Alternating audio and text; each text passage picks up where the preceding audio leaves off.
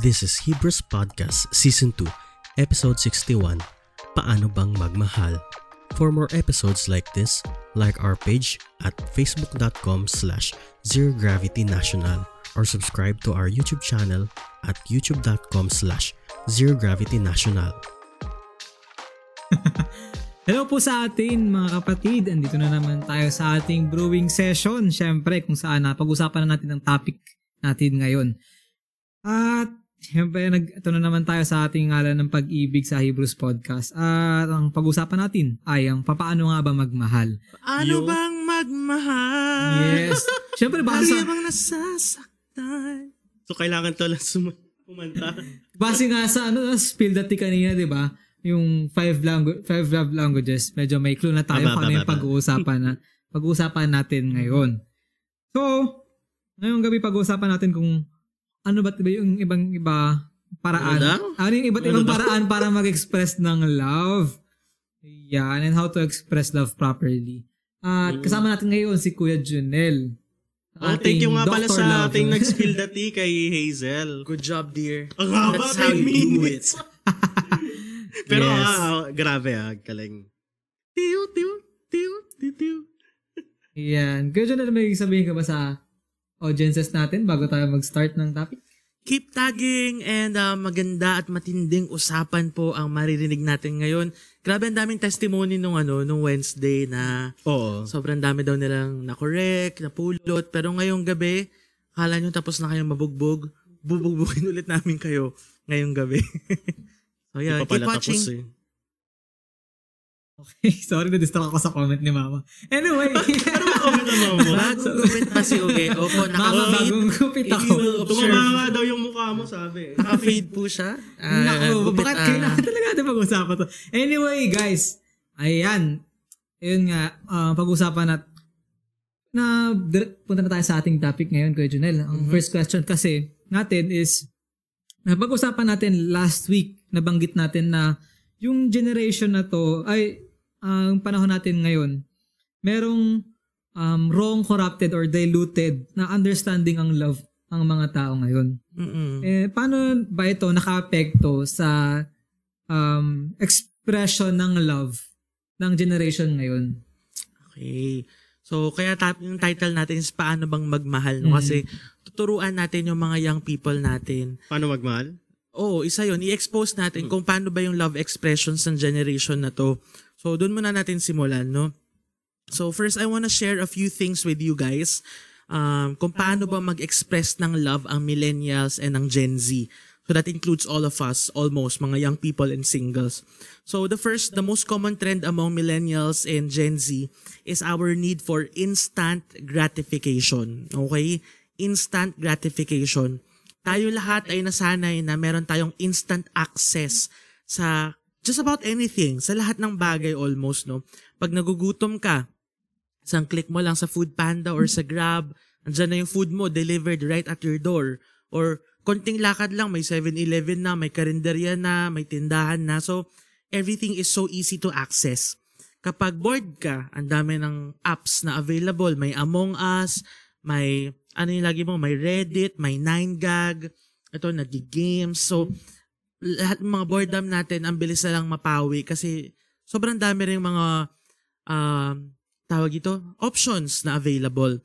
Or kapag tayo ay naliligaw or kulang ng information, isang search mo lang kay Google, nandyan agad yung sagot, diba? So, the problem is that instant gratification often becomes a habit. Nagiging nakakasanayan natin yung lagi gusto natin instant. And even into love, nagsisip in yung instant gratification desires natin. So kapag lonely ang mga kabataan ngayon, hindi ko sure kung ginagawa nyo to, no? Pero ang mga kabataan pag lonely ngayon, mag-open lang ng Tinder. Tapos swipe right. Pag ayaw nila, swipe left. Diba?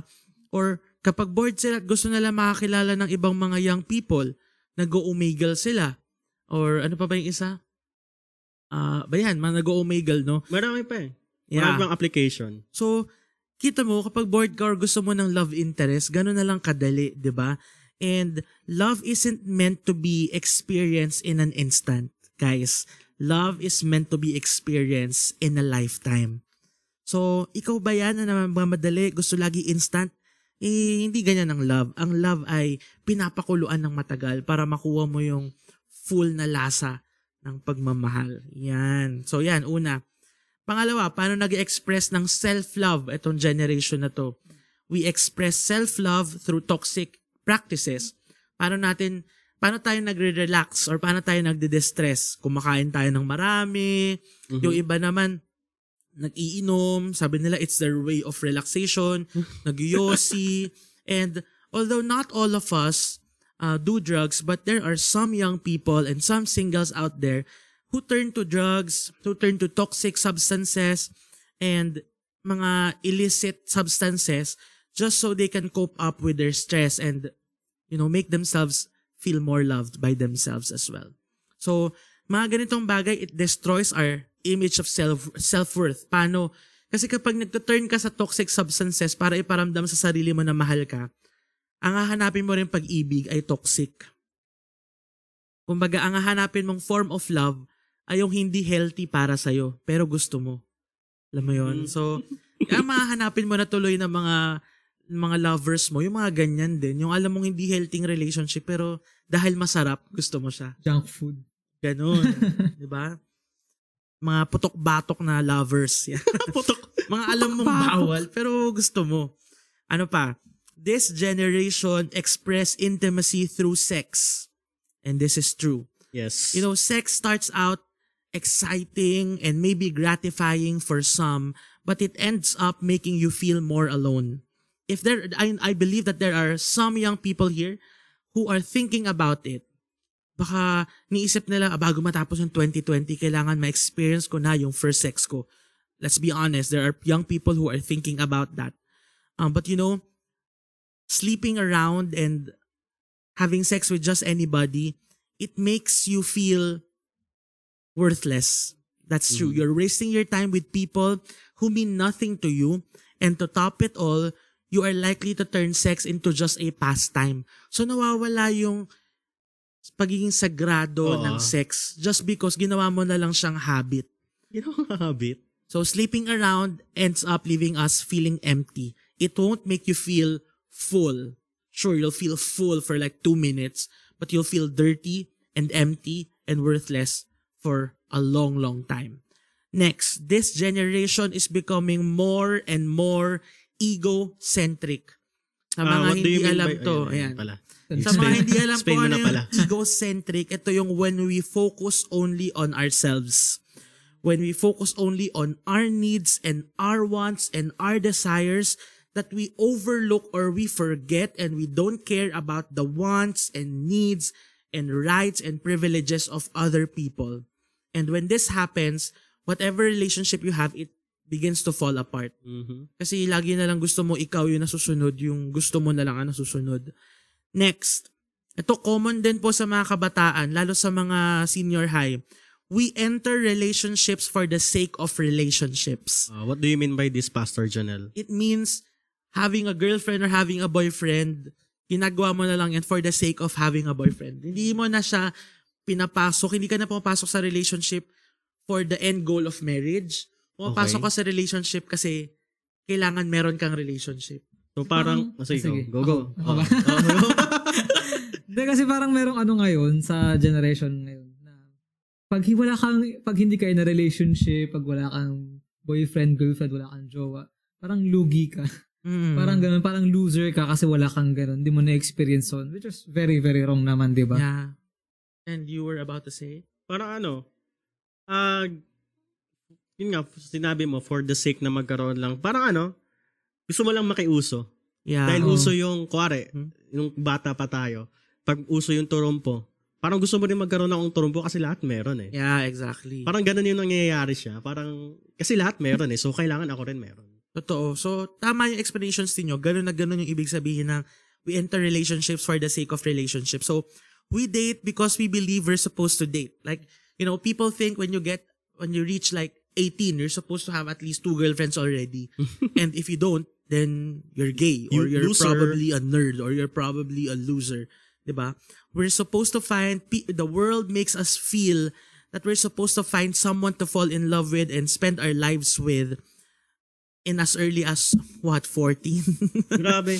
So, for me, this is a backwards logic. Remember ang mga tao ay wala pang society or nung caveman pa tayo, wala pang rules eh. So, people would go and mate with just anybody. People would go with anybody na lang, di ba? So, it's going back to that barbaric system whereby people just go with anybody that they find.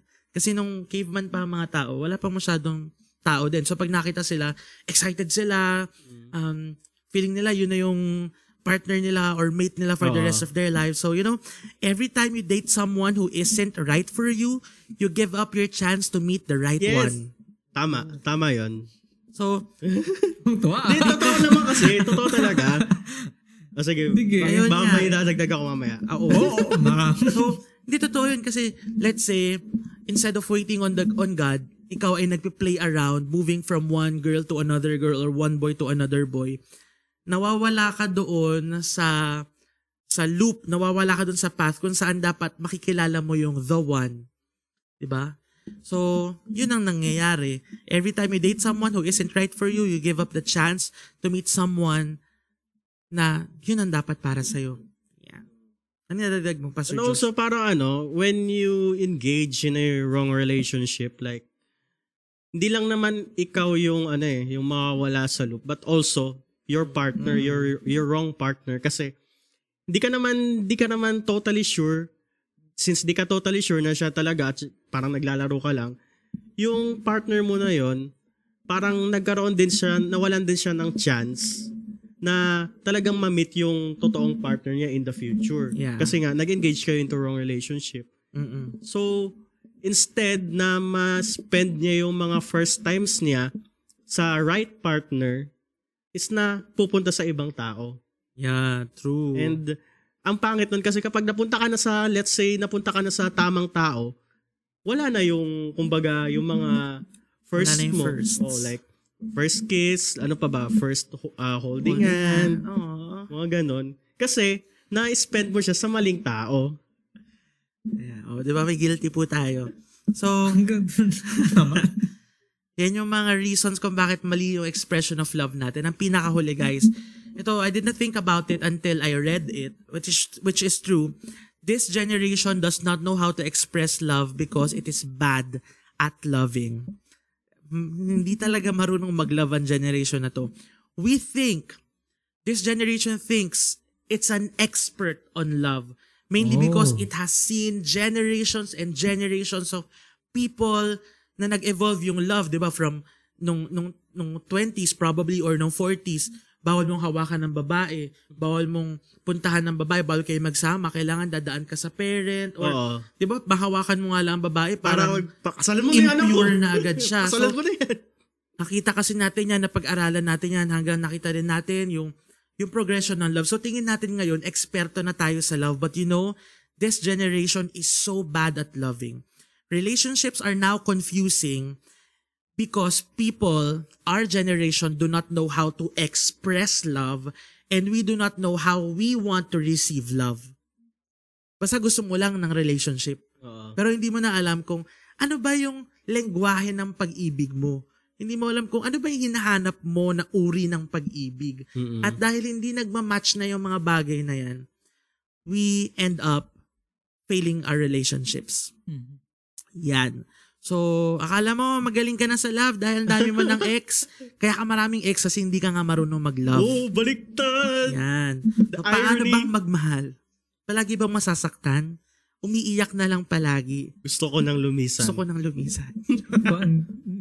Yun yung lyrics ng kanta. Hindi ko kasi alam yung kanta eh. Alam naman namin. Anyway, may gusto pa kayo sabihin? Wala, galit na ako dun.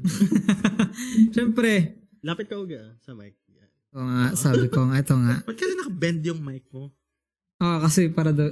Anyway, sige. Pwede mo naman straight, pero sige, go. Sige, so, sabi mo nga kanina diluted yung yung tingin natin sa love. So, para maintindihan natin yung love, meron bang iba't ibang uri ng love? At ano ba itong mga to kung meron? Oh, yes. So, the word love has different origins in the Bible. Alam natin, the Old Testament was written in?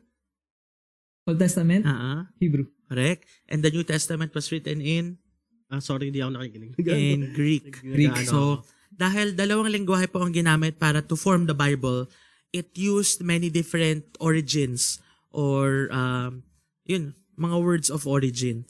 So this tells us that there are actually different types of love according to the origin of the word that was used. So the first type of love according to the Bible is eros. This is according to the Bible. Yes. Hindi ito gawa-gawa katang iisip lamang. Yan. Akala ko, nung inaaral namin to, I think high school tinuro yan. I did not know that it has its origins in the Bible, but upon further studying it, galing pala sa Bible yung eros kasi it was a Greek word that was used in the Bible to signify romantic love. So yan po yung una, eros, which also means romantic love. Yan yung pinaka-common na alam nating uri ng pag-ibig. Yung pag-ibig kung saan naghahalikan, pag-ibig kung saan nagkakaroon ng intercourse, pag-ibig kung saan nag-holding hands, no? Akala natin yan lang yung uri ng pag-ibig pero hindi po isa lamang ito sa uri. So, in Greek, it is the word which is often used or to convey sexual love or romantic feelings, especially for people who are physically attracted to one another. But this does not mean that sex is impure or sex is sinful because eros was actually used in the Bible, right? The nature of sex is not unclean. In fact, God designed sex for people to enjoy it under the blessing of a marriage. Under the blessing of marriage. Tulad ng sinabi natin last time, you may get married first before sex and you don't have sex and then correct it with a marriage, okay? Amen. So, malinaw na po yan. Sex is a gift from God to married couples para mas strengthen lalo yung bond at mas strengthen yung love nila for one another and for the purpose of reproduction, di ba? So, yan ang nagfa-fall under po ang sex under eros type of love. So, however, kung gusto natin ng long-term relationship, hindi pwedeng puro eros lang ang gumagana. Diba? Puro physical attraction, puro ganun lang. Puro kiss, puro hug, puro sex. Hindi pwedeng ganun eh. So, alam naman natin na hindi romance ang nagpapatagal sa isang relasyon. Diba? So, sabi nga, diba, when we're hungry, love will keep us alive. It is not true. When you're hungry, rice will keep you alive. So, eros. So, ang eros po hindi binibigay sa lahat. Okay? Hindi hinahalikan ng lahat, hindi hinahagan lahat. So, may tamang taon dapat pagbigyan ng eros love mo. Okay? Yan ang una. Pangalawa po, phileo love. Yan. Phileo. Chicken phileo love. So, phileo love refers to brotherly love at mas nakikita po natin yan sa mga close friendship or family relationship. So, like tayong tatlo, what we have is phileo love. Ay. I phileo you. Okay? walang reciprocate. Joke lang. So, good example po ng phileo love na nakikita natin sa Bible ay yung kwento ni David and Jonathan. So, basahin nga natin yan, Pastor Josh. Sorry. 1 Samuel chapter 18 verse 1 to 3. So, basahin nyo na lang muna. Okay. Okay. Sige, ikaw na. 1 Samuel chapter 18 verses 1 to 3. After David had finished talking with Saul, Jonathan became one in spirit with David, and he loved him as himself. Verse 2, from that day Saul kept David with him and did not let him return home to his family. Verse 3, and Jonathan made the covenant with David because he loved him as himself. Yan. So, actually, it's very important to understand that the translation of love used for this was actually phileo. Now, there are many biblical critics who say, oh, David and Jonathan were homosexuals. They were gays. They loved each other. They kissed each other. They hugged each other because they think that the term used for love was eros. But what they do not know is that the term used to describe the love between David and David and Jonathan was actually phileo love, which is friendly or brotherly love. Yes. And if you only explain that to them properly, debunk agad yung arguments nila. Diba? So, it is the love that we have for our friends, that we have for our brothers, for our family. A love that may not involve romantic feelings, but a love that is also just as deep and is rooted in camaraderie, same na may selflessness, same na may belongingness, may intimacy pa din. And a type of love where we want them to be happy. Kasi ganun ang friendship, ganun ang family. You just want the best for them. Yes. Right? So, I just want to say that phileo love is not weaker than eros love. Walang ganun. Kaya sabi ko kanino, it's just as deep and it's just as intimate as eros love. Okay po? So, hindi mas malalim ang eros. Pantay lang. Iba lang yung expression, iba lang yung patutunguhan, iba lang yung goal, iba yung subject. Yan siya. So, our next. Hopefully malinaw yun, ha? So, ibig sabihin kapag, let's say, magbabarkada, ibig sabihin kung you care for each other, you love one another, it's a phileo love. Yeah, so it shouldn't be awkward for one guy to say to one guy, Josh, I love you. Kasi it's phileo love. Yeah. It's not eros love. So, there are many young people out there who find it so hard to say I love you to their friends because they always think it's eros. Kumbaga it tama ba ako? It equates to a romantic love. Oo. 'Di ba? Ang mga ganyan tao, close-minded po. Hindi nila alam that there are different types of love and I can say I love you to a friend because I phileo love them and not I eros love them.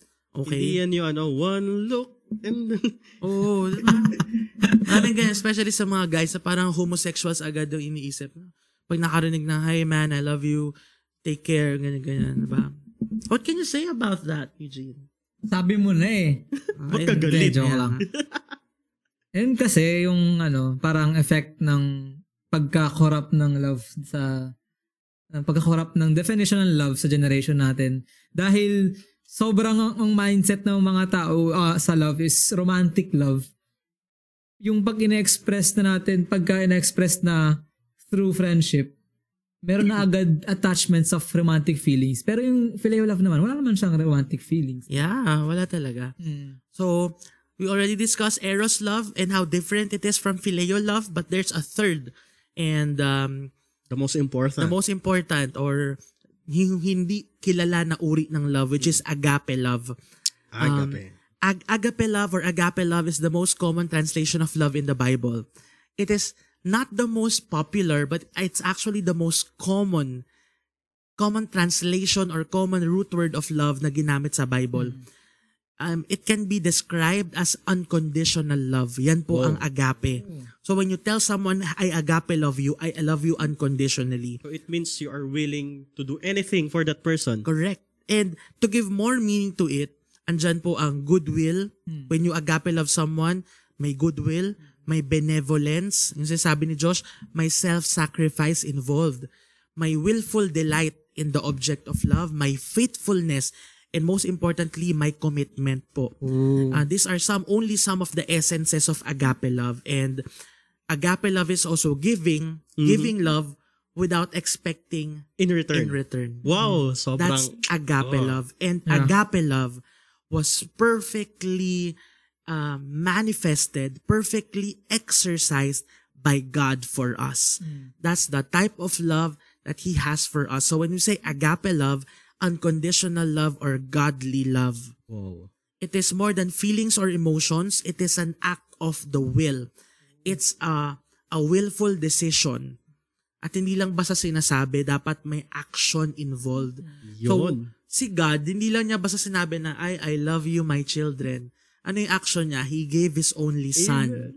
Oh my gosh. Kasi unconditional love. So, Yes. no matter how sinful you are, and no matter how dreadful your attitude is, that's how unconditionally God loves you.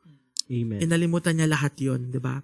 And yun, Jesus died for our sins, and because of that, we are living a life of eternity now.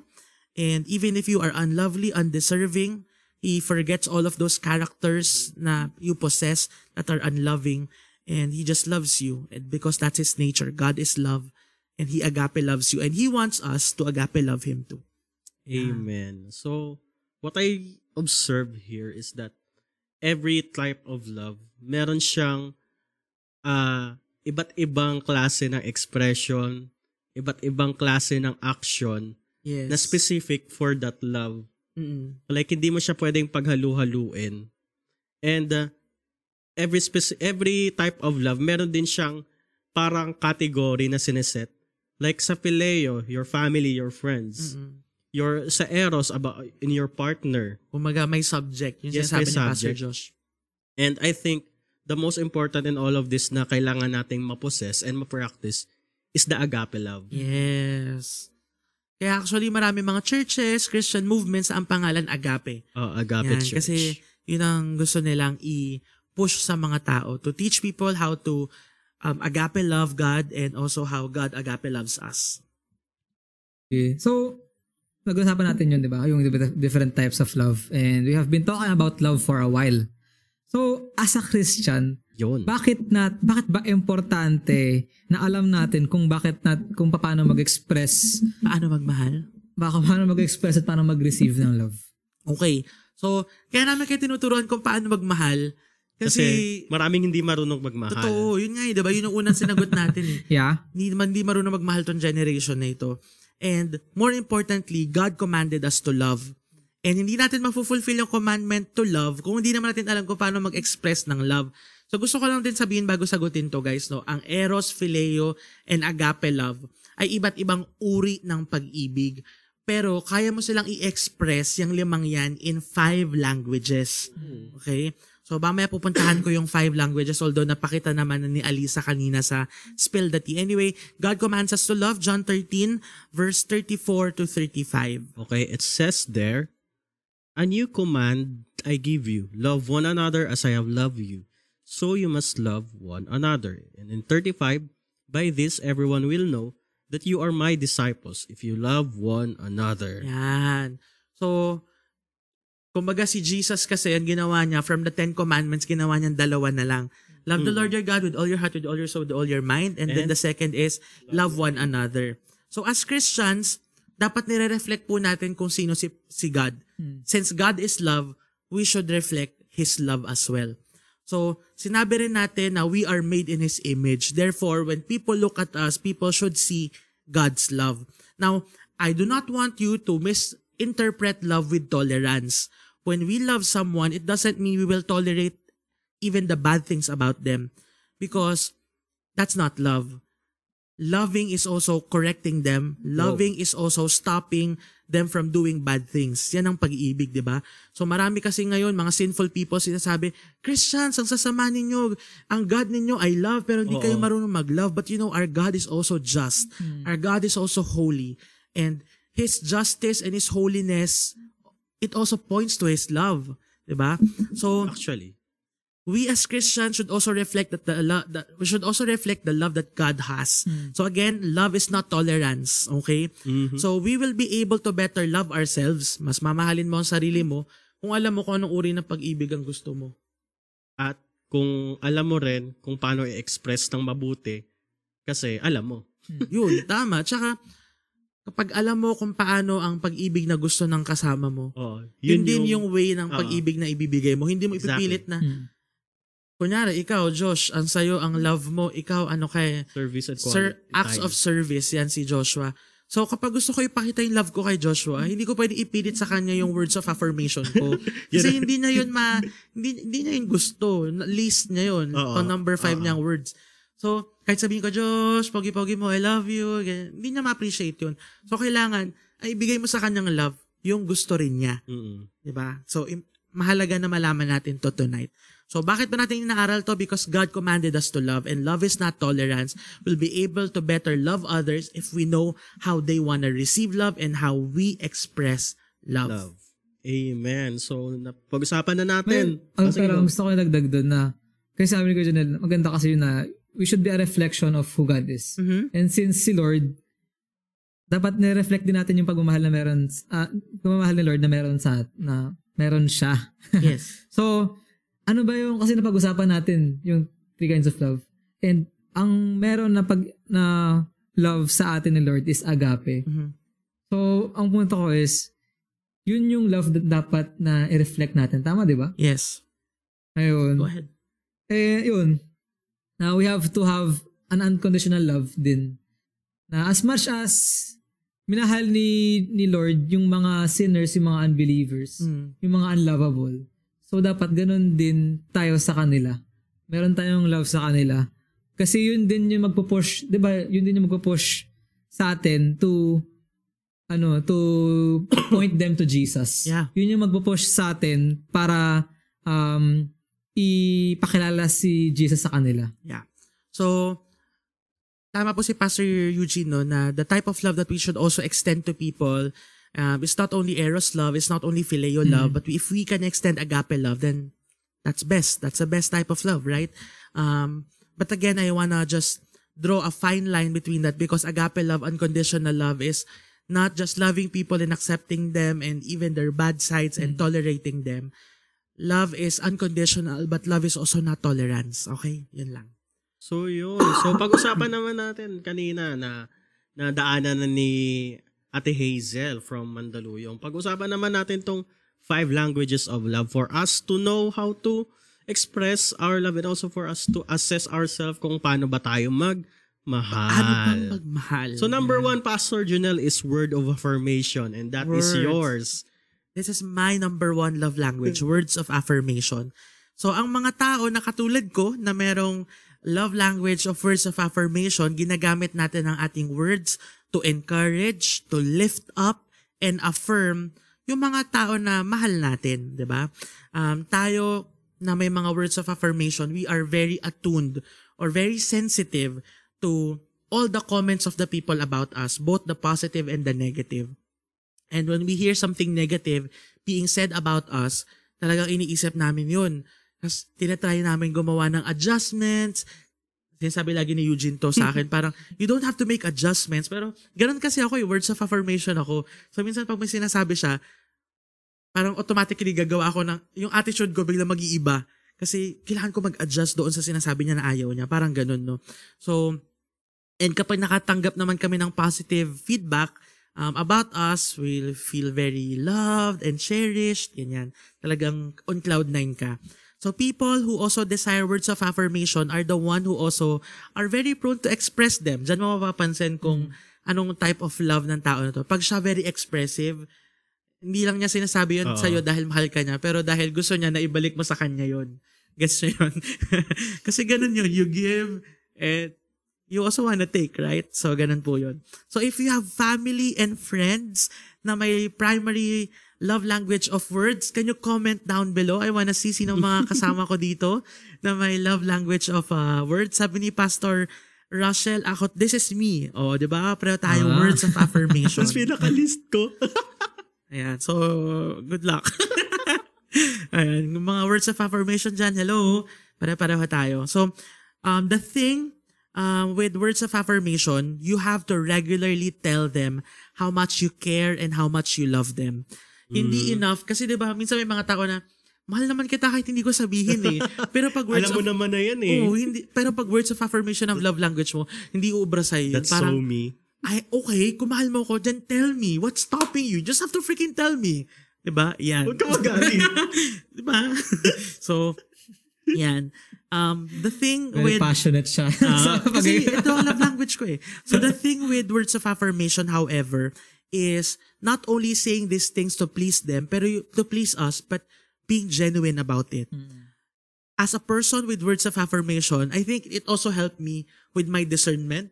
Dahil yun ang love language ko, mas na-fine-tune ko yung discernment ko. So alam ko kapag genuine ka sa akin at alam ko pag bola. Yung sinasabi mo na, oh Doc, ang galing ng worship lead mo. Oh Doc, ang galing ng topic nyo kanina. I somehow get to fine-tune it if it's real or if it's, just a bola lang po.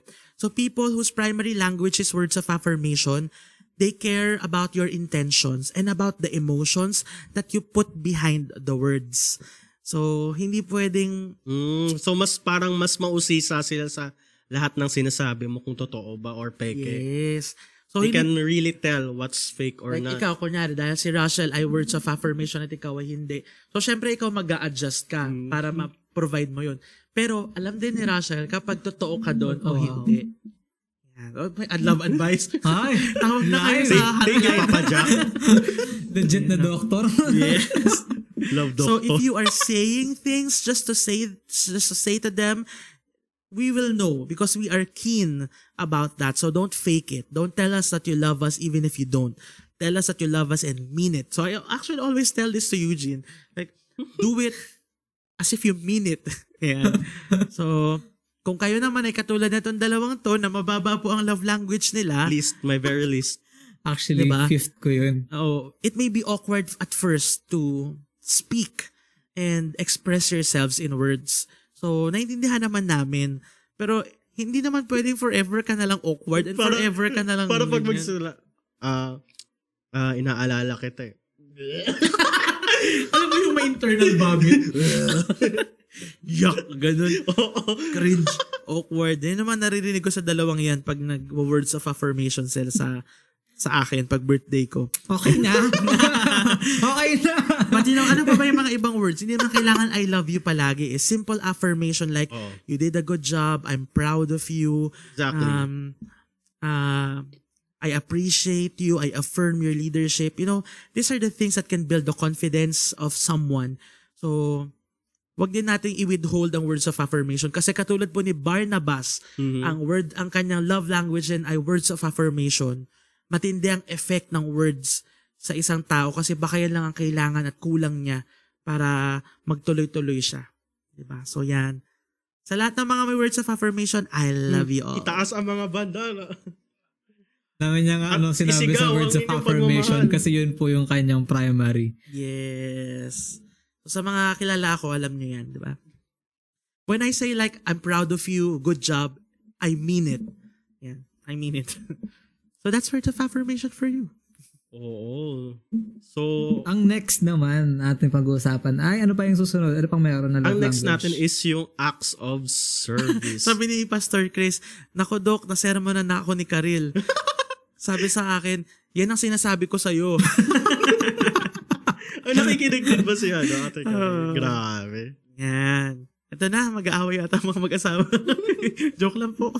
Okay, guys, Pangalawa. itong mga sinasabi namin, hindi lang naman ito into a romantic relationship. Yes. Kagaya ng sinabi namin. It can also be sa magulang nyo, maybe yung love language nila is word of affirmation and ito, tinuturo na sa atin yung mga love languages. So makabawi man tayo through word of affirmation. Yun. Baka isip pa Oo. anong ireregalo. Hindi pala gift ang love language. Sayang pera. Kung words, libre. Di ba? Kaya gusto kong words kasi wala kang puhunan, laway lang. Hindi, ang mas maganda Ay nako. I think this is my number 2. Yes, Or number 3. 2. Acts of ikaw? service. Yes. Okay, sige. So, akala ko sa topic natin. Ang pangalawa po na love language na pag-uusapan natin ay acts of service. Ito, mataas to kay Eugene, mataas din to kay Joshua sa kanilang personal ranking. So, when acts of service is your primary love language, you interpret help as a sign of love. Any assistance is a sign of love for you. Because for people who has this, actions speak louder than words. Exactly. So you can say, I love you and I care for you, pero kapag hindi naman ikaw nagpapakita ng help or assistance, hindi pa rin nila feel ang love mo sa mga may acts of service. So ano ba yung mga acts of service? A simple helping hand sa household chores. Yan. So, hindi ka naguhugas ng pinggan, pero dahil gusto mong ipakita kay mama, kay papa na mahal mo sila, maghuhugas ka bigla, 'di ba? Yan. And even if there are words, even if there are no words spoken, sobrang appreciated to ng mga taong may acts of service. And people with this love language often volunteer to help. Sila yung mga talagang may bagyo, may kalamidad, andun agad yan, nagre-repack, andun agad yan, nagvo-volunteer, nagfo-food drive, yan po. Nabasa ko sa comments ito daw yung mga yung mga tumutulong sa modules mo. Akin na yung module mo, sagutin ko. Acts of service. Totoo, di ba? Pwede naman eh. So, yun kasi ang regalo nila sa mga mahal nila, yung pagtulong.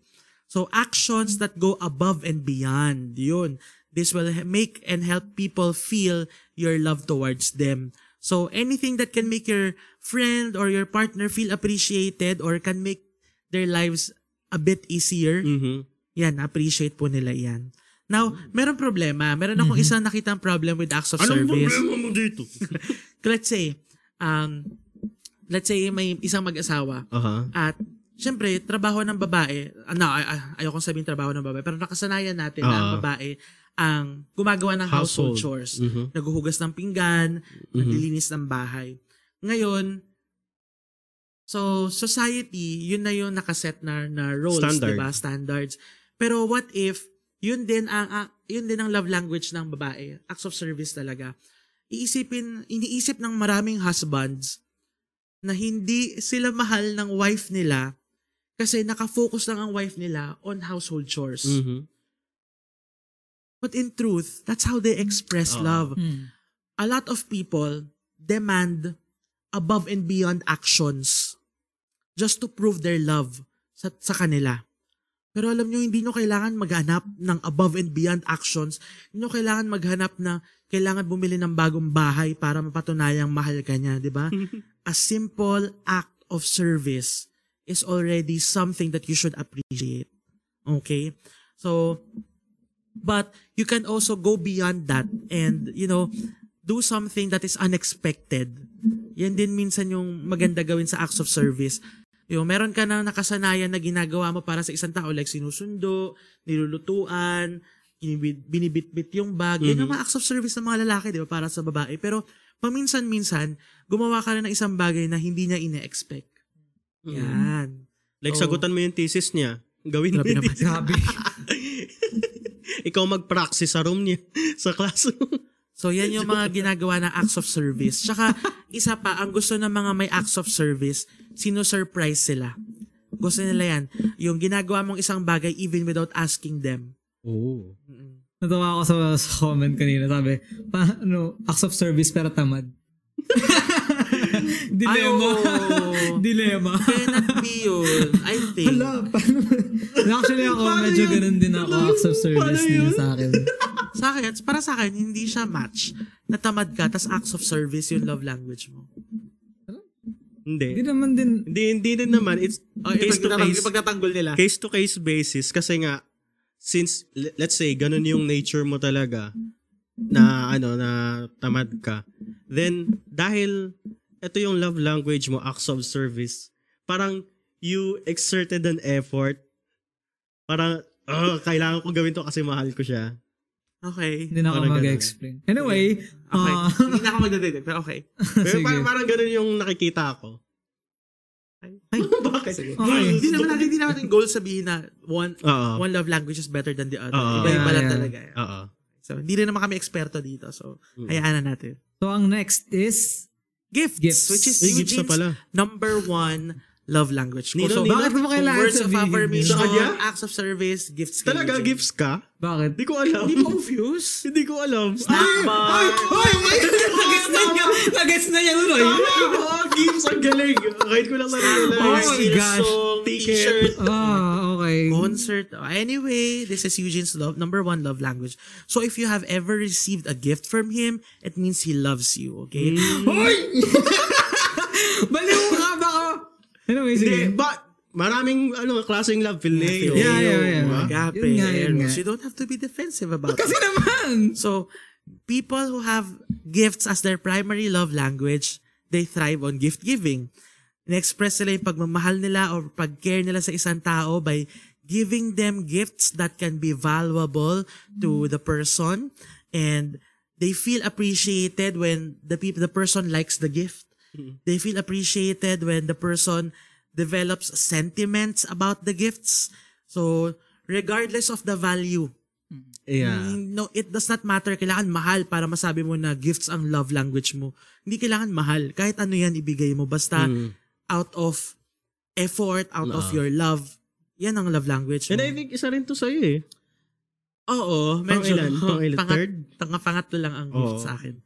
So, when gifts is a person's primary love language, yung person na yun naglalagay ng weight sa quality ng gift na binibigay niya at more importantly sa effort na binigay niya dun sa gift na yun. So pwedeng simple lang yung gift pero hindi mo alam yung effort behind that. Oo, I Para like sa that. kanila, matindi na yung love na binuhos nila doon.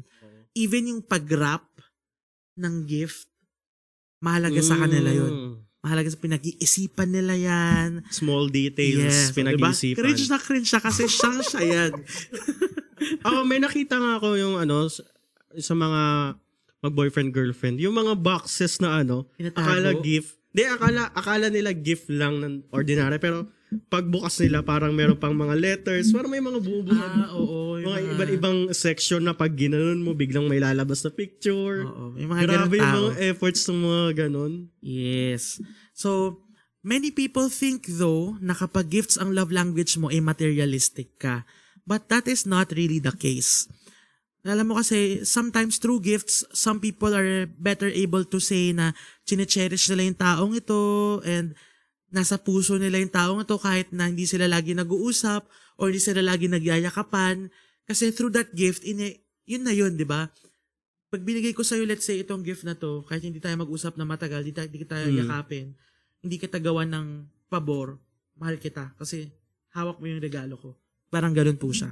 So, Parang kinikare, yes. nag-take-care. And when this is your primary love language, those who care about this person can also learn to offer thoughtful tokens para ma-express din yung affection. So, like si Eugene, number 1 niya ang gifts. So, ngayon ko lang na-realize. ang gusto rin niyang matanggap actually ay gifts. Mm-mm. Yan. Actually, sa bahay kasi, meron ako, sa kwarto ko, may isa akong shelf na, since gift kasi yung aking primary love language, parang yung mga bagay na binibigay sa akin ng mga tao, may sentiments nga, sabi ni Kuya Janel kanina.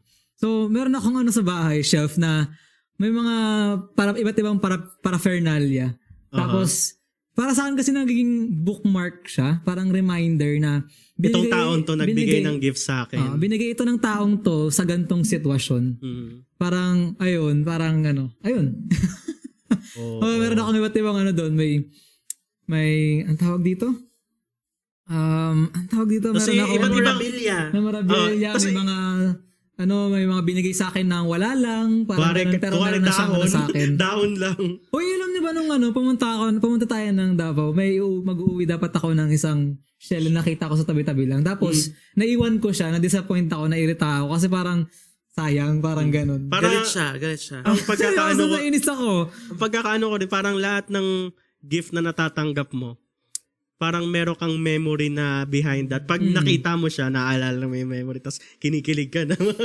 Kaya medyo din ako, kasi dati, pag kami binibigay din siya sa iba, tapos parang nalulungkot din ako. Oh, that's sad. Okay, anyway. That's the thing with people with gifts. You don't give their gift away. Tsaka inaalagaan yung gift na binibigay sa'yo. Lalo na mga gifts na binigay sa akin na naalagaan ko. Lalo na kapag laging ginagamit, let's say like cellphone, binigyan ka ng cellphone. Talagang alagaan mo siya, pupunasan mo siya everyday. Or kahit anumang gift na bibigay sa'yo. Kung meron kang gantong klaseng love language, alagaan mo. Tanungin nga natin yung audience natin, ano ang pinakamalalang gift, pinakamatinding gift na niregalo sa inyo? Sige nga, yan. Sabi ni VJ, bet mo ba yung pakaktos namin sa'yo dyan, Kuya actually, kinip ko yun. Tsaka yung picture, nasa bahay pa yun, kinip ko yung picture na yun, na may message. Yung Tumblr, diba tuwan-tuwa ka dun sa Tumblr? Oo, yung Tumblr na yung Tumblr na may, parang book, Tumblr ek. Yes, true. So yan, gifts. So sa mga may love language na gifts, yan ang mga masarap kaibigan sa Pasko. Masarap, maganda ang mga gifts niyan. Pero mag-expect din sila ng gift in return. Tsaka pala yung mga mahilig man libre, under gifts din po yan. Buti na lang, hindi ko love language yan. Ubus ang pira ko. Yung mga mahilig man libre, under gifts din po yan. Kasi akala mo lang parang mayaman lang sila kaya sila nanlilibre. Hindi po, or nauto mo sila, magaling ka mang uto, excuse me. Hindi po, dahil mahal ka nila, kaya ka nila nililibre. So, sana wag din abusuhin yung ganun. Kasi ako naabuso ako. Joke. Ang pang-apat na love language ay quality time. Yan. So, sa mga wala sigurong gift, sa mga hindi rin mahilig magsalita or gumawa ng effort, siguro quality time ang kanilang love language. So, a person who has this as their primary love language, they value time with their loved ones. At hindi lang basta time na, umuwi ako, mahal ko kayong pamilya ko. Hindi ganun. Hindi po ganun. Kasi maraming ganun, di ba? Umuwi naman ako. Magkakasama naman tayo ng isang araw, pero nakipag-usap ka ba? Did you spend undivided attention. Kasi yan ang quality time. Not just time. Kaya nga may quality. Kasi kailangan may sense yung time na in-spend nyo together. It's not enough to be together. The time should be of quality. So it means having a meaningful conversation and spending time with them. Yan po ang quality time. So hindi mo pwedeng sabihin quality time ang love language mo. Kasi naman kayo nag-usap. Hindi naman kayo nag-share ng kahit ano sa isa't isa. Di ba? Yung iba sinasabi, iba nababasa ko sa internet, Netflix and chill. That's not quality time. Kasi nanood lang kayo. Anong in-spend nyo dun? Di ba? Wala. So a person with this love language appreciates uninterrupted one-on-one time with each other. So kung meron kayong barkada na gusto niya lagi may outing, doon kayo magbabanding over the bonfire, ganyan. Or Mga sa bahay ni quality ganito, sama-sama lang kayo. Yan ang quality time. Gusto po nila yung quality time. And since this is how they perceive love and affection, this is also how they express them by giving time to other people. Siguro ito yung feeling ko ito yung mga may love language na ganito. Ito yung mga clingy. Yeah, mga clingy like biglang ako kasi ito isa to sa mga top love languages ko na pag meron akong gustong makasamang tao, parang uy, pwede ka ba mamaya? Tara, punta tayo. Pipilitin niya. Oo. Tara, kain tayo sa labas, ako na bahala. Mga ganun. Totoo. Totoo, ganun siya. Yeah. Siguro ito yung pangalawa ko. Oh. Hindi nga. Okay. Kasi, wala. Okay. Kainis ko lang. Ayun. Sinabi ko lang. Okay. Actually, probably mataas talagang quality time sa mga Pilipino kasi yan ang culture natin. We like spending time with family, we like spending time with friends. So, hindi po sorpresa yan. And what else? There are 3 B's that I wanna share for quality time. 3 B or letter B. Una, be deliberate. Ang mga people of quality time, gusto nila, hindi ka nagbibigay ng oras sa kanila dahil napilitan ko o dahil bored ka. Gusto nila, wala nang choice. Gusto nila mag-spend ka ng time with them kasi gusto mo din. Ayan po, be deliberate. Pangalawa, be mentally present. Hindi yung magkasama nga kayo pero walang usap, tapos nagte-text ka habang nagkikwento siya, sige, kwento ka lang, nakikinig ako. Kwento ka lang. Sige, nakikinig ako, promise. Hindi pwedeng ganun. Be mentally present. Be there for the person. And last, be affectionate. Since you're already spending the time together, and let's say, kayo ng friend mo of the same sex ay nasa isang place na quiet, wag na kayo magpaka-plastic na awkward pa kayo sa isa't isa, di ba? Be affectionate with each other. Show your love, di ba? Yan po, ang aking 3 B's para sa quality time. And I think isa sa mga qualities nitong mga taong may love language ng quality time is that they find a time kahit sobrang busy na nila. True. Like, kahit sobrang puno na ng schedule nila, pipilitin nila na gumawa ng time for that person. Yeah, that's right. And with that, no, kung alam natin na isang tao ay nag-express ng kanyang love through quality time, those things, i-treasure natin na because this person spend time with me kahit sobrang busy niya, parang you also in return spend quality time with that person. Then. Hindi kita nakaya din. Ano ba ano din? Okay. Ano ko yun, pagka quality time, para sa akin pwede rin naman ng although mas intimate pag one-on-one, parang pwede naman din as na parang grupo. Yeah, sabi ko naman kanina, diba? Barkada, ganyan. Kasi naalala ko, kasi kung sa LBC kasi, parang alam nila to lagi ko silang ini-invite na mag-overnight, gano'n. Ayan, nga, true. Ganun ka. Ayun. So, yun, if this is one of your love language, alam mo na, kailangan mong gumawa ng time sa mga taong mahal mo. True. May nag-aaya sa bahay nyo, sabi ni Almayka, sa Sabado, punta kayo, birthday ni Kuya Len. Bawal. May pandemic. Nag-aaya sa bahay nyo. At ang panglima, mataas din po sa akin ito, physical touch. Ito yung love language na na-discover ko na feeling ko umi-equal sa number 1 or number 2 kong love language. Discover mo? Di ko alam recently? Bakit. Ha? Hindi. Dati pa. Parang, yeah. Remember? Nakakainis. Hindi, parang, ewan ko, basta parang, bakit na parang umaalig itong physical touch na to? ito, isa rin to sa mga top love language mo, physical touch. Oo, physical touch. Pangalawa ko. At pangatlo ko pala yan. Hindi, pangalawa mo to. O, mas magaling pa sa akin. Oo. A person with this love language values physical touch more so than other people. So, physical touch does not mean sex. Yeah, Because people might exactly. think, physical touch? I don't like sex. I don't like being touched. Hindi naman po yun, di ba? Hugs, handshakes, even a simple pat in the back. If you notice sa Hebrews, I always touch them. That's because I love physical touch. It communicates love to these people. Diba? Makipaghawak kamay ka, you hug them, yung alam mo yung naglalambing ka, yan po ay physical touch, diba? And those actions spell love to those with primary love language na physical touch. It's how they express and receive love. So, the need for physical touch does not come from a romantic or eros love, but rather a phileo love.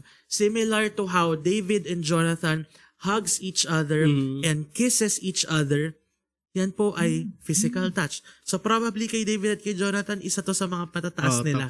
Love language nila, physical touch. However, people with this primary love language need to remember that touch can mean a variety of things to people na hindi naman yun ang love language nila. Nami-misunderstand nila. Misinterpret na yung simple hawak na ganito, feeling nila may feelings to sa akin. or tinitake advantage sila or hinihipuan sila. Si Eugene may ganyan. So, come on. So, kailangan clearly masabi mo din na I'm not taking advantage or I'm not abusing you. I'm sorry. It's just that one of my love languages is physical touch. So maybe you can just be clear about that. But saying that does not also give you a permission to just keep touching a person. Okay? So yun. Sometimes kasi ang physical touch, for me, it's my way of being physically secured. Alam mo yun? Ayun. Tsaka itong physical touch, isa to sa mga, yung mga tao may ganito, malungkot sila. Ngayon, true. Kasi social distancing. Parang gusto mong ihag yung mga ka-churchmates mo na matagal mo nang di nakita. Gagano na. Bawal ba? Kapon, gano'n kami nila Maylin. Hindi ka naman. Ito pa naman yung pinaka. Anong comment mo dito? Bilang ito ang pinaka-last mo. Hindi ko actually last. Last mo ang physical touch. Physical touch. So, swerte ka sa'yo na naka-holding hands ni Eugene sa worship service. Anyway, ewan ko, kasi sa lahat to, hindi in general, parang ayoko talaga nang hinahawakan ako. Dahil kasi ako, private, hindi naman, ano yun? Tawag? Introvert? Hindi ka private? Hindi, parang ganun. Parang,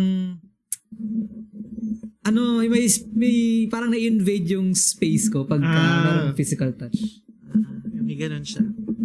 Parang ganun. Parang, okay. Ako rin siguro. Pero, parang meron akong kumbaga, anong tawag doon?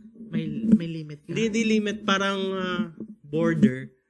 Kung hindi naman kita masyadong ka-close, ba't mo ko hawakan? Parang may limit nga. Parang kung umano ka muna, mag-jump ka muna sa close friend ko bago ka na. Sa bagay. May tier, parang ganun. May border. Sa akin, parang napakaikli ng border na yun. Sabi ni Rochelle, dagdag Sabado, hala pasmado. True, dyan mo malalaman kung pasmado ba si BF and GF. Ano daw? Di ko magets. Pasmado yung kamay. Okay. Yan. So, yan po ulit yung 5. Words of affirmation, acts of service, gifts, quality time, and physical touch. So, bigyan ko kayo ng time para isulat yung inyong... Wala akong ballpen. Humanap kayo. Ayun may marker. Ayun. So, Dalawa, ako muna mag-share ng akin, yung ranking ko. So, gawa din po kayo nito, ha? Gawa din kayo nito. So, I wanna share my 5 love languages para sa mga gusto magpakita ng pagmamahal sa akin. Para sa'yo to. Tag nyo na sa para sa'yo to. Tag nyo. So, ang taga-Baguio. Ang aking number 1 love language ay words of affirmation. So, if you know me, tuwing birthday ko, ang ginagawang surprise sa ng mga bata ay nagsusulat ng letter. Pero nagsasawa na po ako. Ibahin nyo na po siya. Please, ibahin nyo na. So, words of affirmation. I remember nung isa ata sa mga birthdays mo, pinagawa na ako ng video message video ng sector ng Cubao. Oh, alam mo anong year yan? 2011. 11 ba yun? Sobrang tagal na, grabe. I still have that video in my talaga? laptop. Yeah. And Tsaka yung mga tao wala na. True, that was year 2011. Anyway, wala po gumagawa ng video for my birthday, so maybe next year you can do that for me. Anyway, words of affirmation. Pangalawa ko, quality time. Yan. So, I like spending time with my friends, kakain sa labas, kwentuhan. Pag-camp, paggabi, that's how we wanna spend our quality time. May isang gabi lang tayo na kwentuhan, kumakain para matanggal yung stress. Kahit bawal. Kasi lumalabag sa busy batas. po kami kapag camp. Alam nyo, yun lang yung time namin to be campers. Kasi more of organizers kami palagi. So yeah. Number 3 is physical touch. I really like hugging people and physical touch. Number 4, gifts. And panglima ko ang acts of service, which is weird. I don't know why, pero according to the acts of service is my last. So, hindi ako ma-effort na tao. So, don't expect surprises or flowers from me or chocolates from me. Yeah. Ako nagsusulat pa ako eh. Ayan, malapit na ako matapos. Malapit ka na matapos.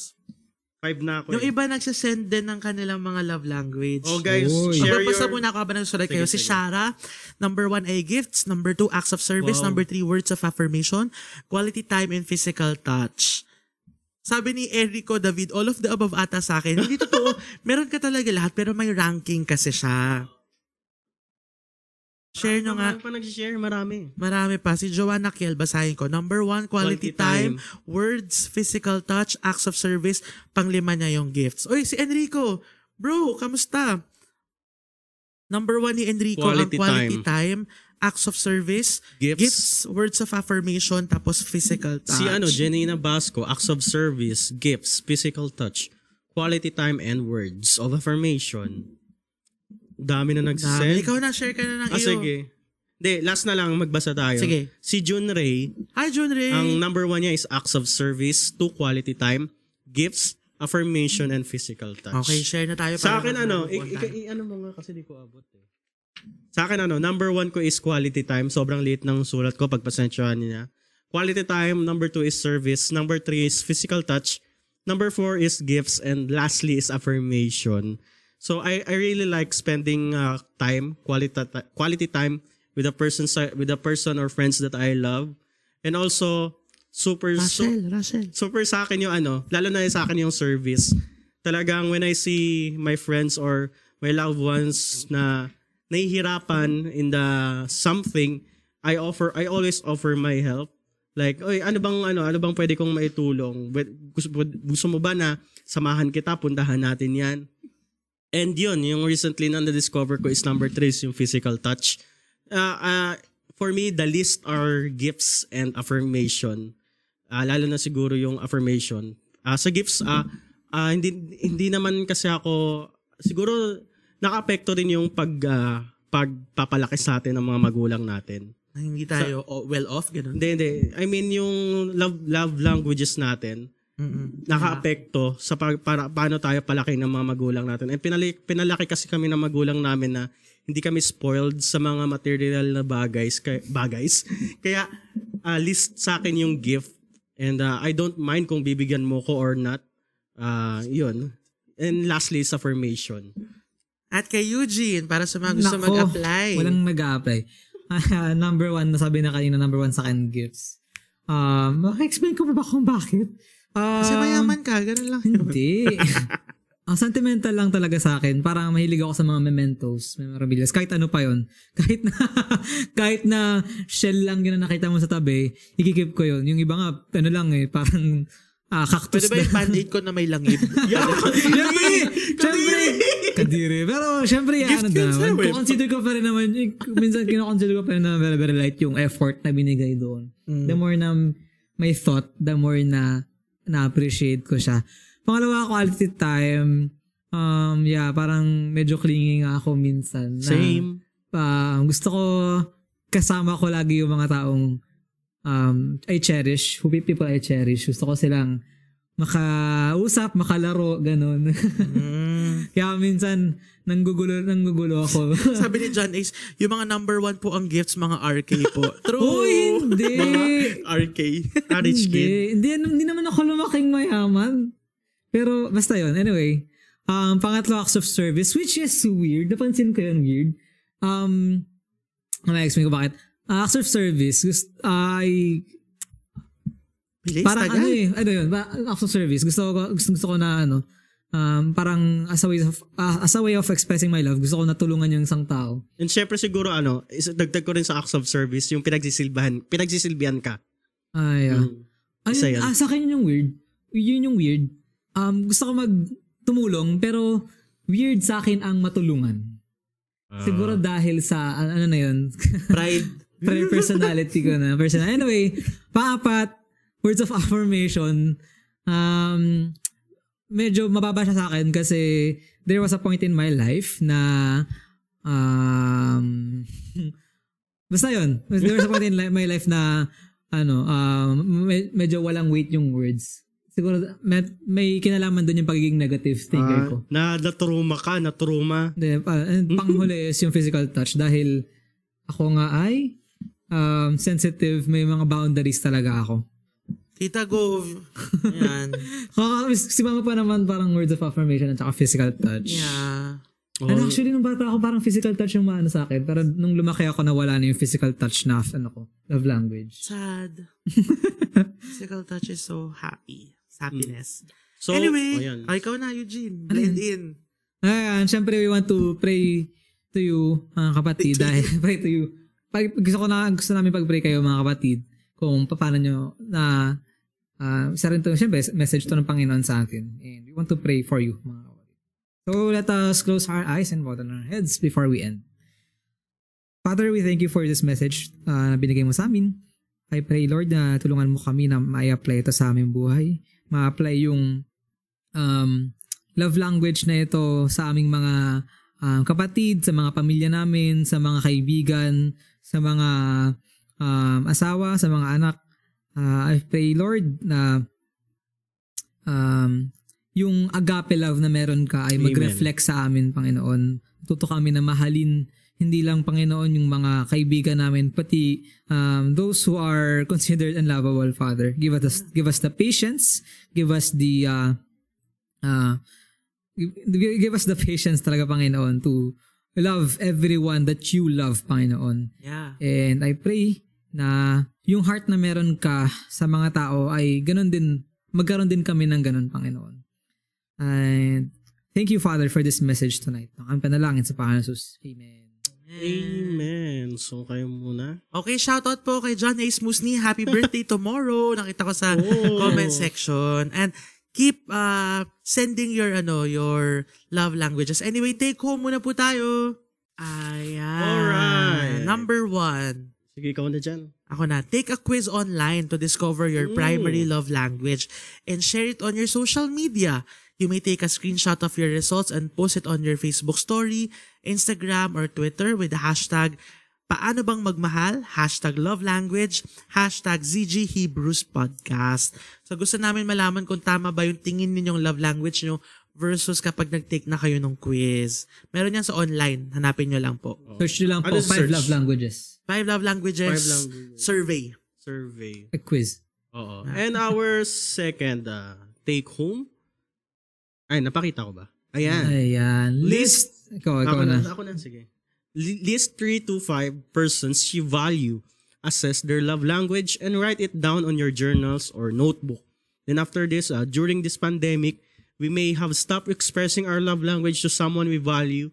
Now is the time to show how much we care. Amen. Importantly, to our family or friends.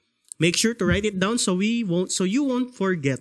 So again, sulat ka, 5 persons, 3 to 5 persons. And i-assess mo, isipin mo, ano kaya yung love language nitong tao na to? And I challenge you to put down the name of your parents or your siblings. Para naman kasi, di ba, lumalaki tayo. Baka nga lumalaki tayo, di natin alam yung love language nila eh. Kaya pala hindi tayo nagkakaroon ng connection with them. Sa mami ko, alam ko, pera talaga.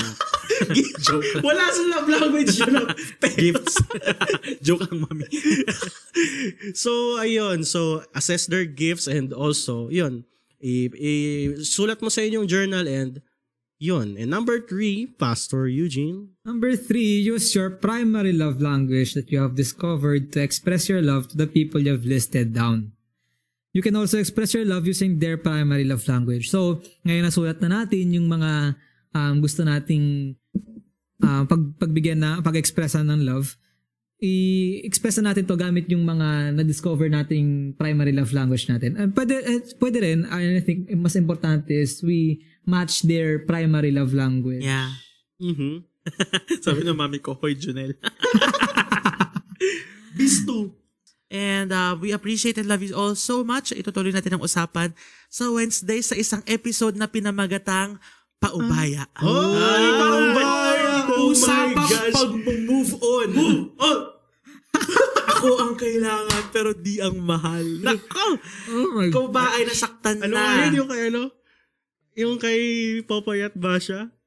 Yung ano? You had me at my... Ayun, You had me at my best but you chose to break my heart. Sana ako na lang. Ako na lang ulit. Yan. Mukhang meron tayong magiging gimmick sa Yes, Wednesday. meron magbibigay ng testimony sa Wednesday. Oy. So sa lahat ng mga nasaktan, nasasaktan, At nasawi, nag-move on. Yan. Ito para sa inyo to, gusto niyo mag-move on na kayo. Pag-uusapan natin ng paano mag-move on. Sabi ni Lord, paano ba talaga mag-move on sa Wednesday sa isang episode na pinamagatang Paubaya. Lahat ng mga hindi crinashback, manood. Yan. Sa lahat ng mga nagmahal, nasaktan, at di na nakabangon, magkita-kita tayo sa Wednesday. Usapang pag-ibig pa rin. At sa lahat ng mga nanonood, laban lang sa mga module, laban lang sa buhay, laban lang President Trump. God is with you. Muli ito ang podcast na naghatid ng mainit usapan at tawanan. Ito ang sabay-sabay tayo. Hebrews Podcast Season 2. Hebrews Podcast Season 2. Ano sabi nila? Paalam, bye-bye.